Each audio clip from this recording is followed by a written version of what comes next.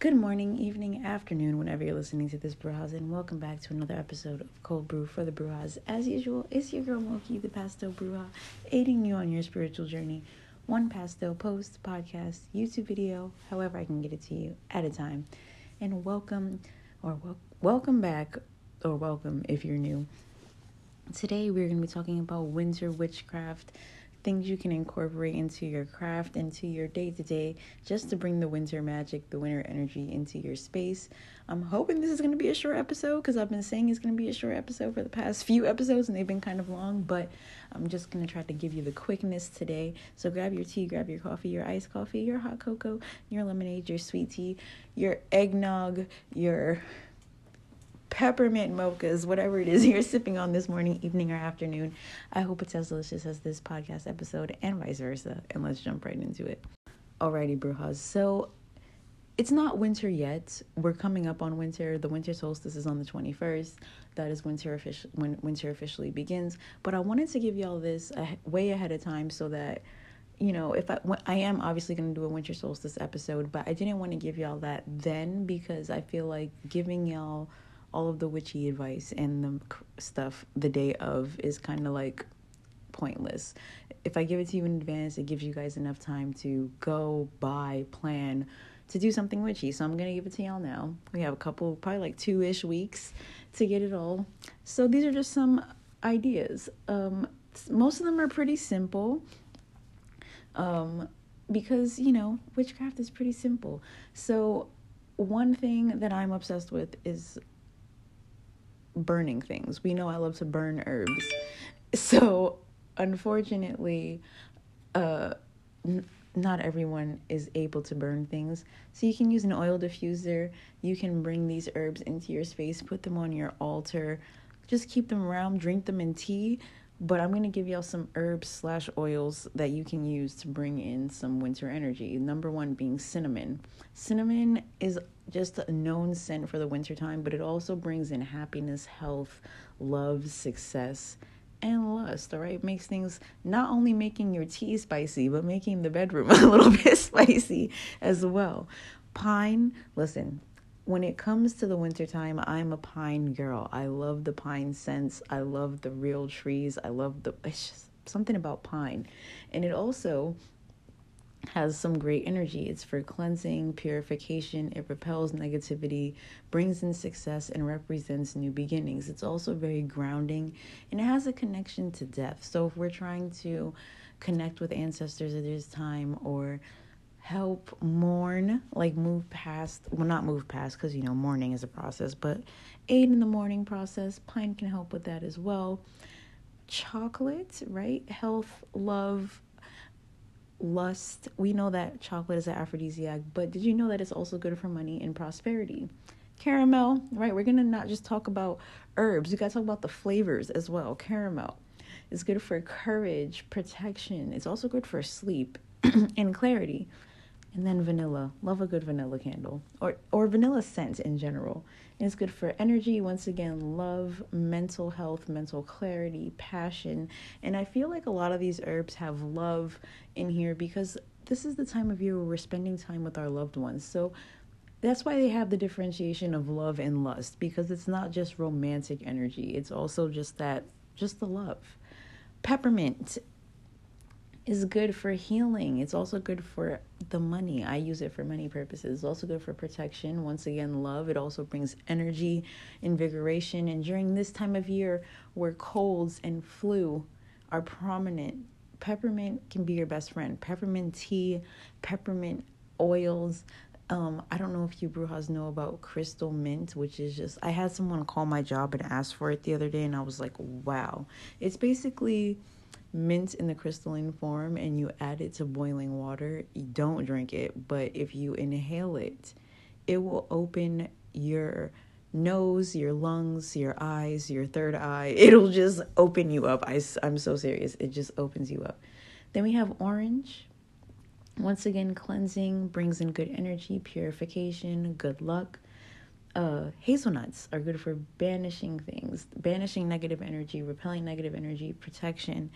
And then we have snow, which is a random thing that's on this list. which is good for banishing, cleansing, purification. So, segueing off of that, we have snow magic, and you can use, you're probably like, what is snow magic? Because we all know moon water, sun water, rain water, spring water, ocean water, river water, but no one ever talks about snow water. So obviously snow water is just snow that has melted, and you can use it to purify your space, to cleanse your space. But you can also utilize snow's energy just by going outside while it's snowing, and you can use that to show gratitude for the spirits and the energy of winter. And it also is inner child work, which we mentioned last month. Go out and play in the snow, have a snowball fight, build a snowman, freeze yourself to death, and drink some hot cocoa for your child's sake, your inner child's sake. And like I said, snow water is good for many purposes. You can use it to cleanse. You can also just put it in a little cup and set it on your altar. And it just has so much positive energy. It's good for healing. It's good for purifying. It's good for charging. It's good for protection, which is why I recommend gathering as much of it as possible if you are blessed to have snow already. Lucky you. Gather it, let it melt, and use it for your spiritual purposes.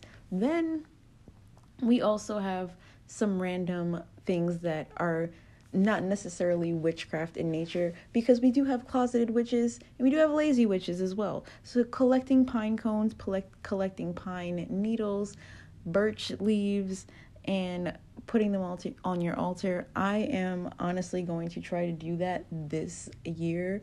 I'm going to harvest pine and birch from here in Fayetteville and make a bundle to burn during the winter solstice. And yeah, I'm just gonna have it charged the whole time. So gathering these herbs and elements and plants to not only use in your altar but to use in your practice is great as well. And if you, like I said, cannot burn things like me, you can use an oil diffuser and use these oils: the pine, the peppermint, the hazelnut, the vanilla. You can find these oils pretty much everywhere, especially during this time, because they're very common sense for the winter. You can also it's a good time for basic magic as well. Journaling, shadow work, candle magic, protection magic. Kitchen witchcraft is essential during this time of year, because all of those flavors and herbs and spices that I mentioned can be used to cook as well your favorite meals, your holiday meals, your Thanksgiving. Well, Thanksgiving is over, but your Christmas dinners. Adding those spices adds that energy as well. And yeah, it's a simple way to incorporate them into your craft this season. So that's really all I wanted to share with y'all. The winter, I know winter time has kind of like a negative connotation to most people. It does have the dark, you know what I mean? It does. It's a gloomy time for some. Seasonal depression is kicking in. But actually, I'm not done here. I want to talk about that a little bit. I want to talk about some of the more positive correspondences of winter, which is kind of like, because we are talking about slowing down and things kind of turning more internal. So we kind of get in this mode of hibernation. So here are the kind of keywords for the winter: deep ritual, self-evaluation, healing work. Self-evaluation is something that we talk about in the reading for this month. Hibernation, the hermit, journaling and study, meditation, reflection, taking stock, crafting, perfecting, personal retreat. I don't like the word perfecting though. I like progression, right? And tweaking, because perfecting here, I know they mean by perfecting systems and perfecting plans, but just adjusting. But I don't like the word perfecting because it insinuates that things have to be perfect. And other cards that are associated with this time are the Hermit, I said the Hermit already, but the Magician, the Suit of Pentacles, because during this time things are very much dealing with the physical world and finances and things like that, and also the World, and just really some other things that have a lot of the basic Christmas traditions do embody Christmas energy: decorating, baking, making gifts, giving gifts, just the exchange of positive energy during this time. And I'm going to end this with uh a quick list of herbs, because some of the ones I didn't mention, it's cinnamon, I said cinnamon, but cloves, ivy, mistletoe, nutmeg, peppermint, rosemary, sage, and saffron. Some of these you obviously cannot consume, like mistletoe and ivy, but keeping them in your space. The rest of them you can cook with. Colors for this time: blue, green, gold, purple's on this list, but I like to save purple for the end of December, early January, because it's a new year color for me personally. But red, silver, white, and the stones, crystals you want to use. Moss agate is great for this time of year. I honestly think because of the earthy, mossy, it kind of gives me Christmas tree vibes. Amethyst, turquoise, tanzanite, goldstone, celestite is another good one. I feel like rainbow moonstone is another good one. Garnet, just grounding positive energy. Think of that, and those are the stones you want to keep with you. And also anything that's going to push you forward and propel you for the new year. Because like I said, we're doing a lot of internal reflection, and I think that it's important to take that internal reflection and put it into a plan, because we are reflecting on the year. And we want to put that into a plan for the new year so that it's better. And I feel like I've been saying this for the past month here on the podcast. So if you take nothing else from these episodes, take that. Is just prepare for 2023, because I'm feeling it. I'm seeing it both on social media, in articles that I'm reading. It's coming up in conversations with friends that I'm having, that a lot of people are just in this moment right now before the holidays really kick off, of just reflecting and planning and establishing for the new year. So that's what I'm recommending for y'all. And all of these things that I've listed today can help you channel that energy. So I hope you enjoyed this episode. I hope you find it insightful. Most importantly, as usual, stay beautiful, keep shining, and I will see y'all next time. Bye.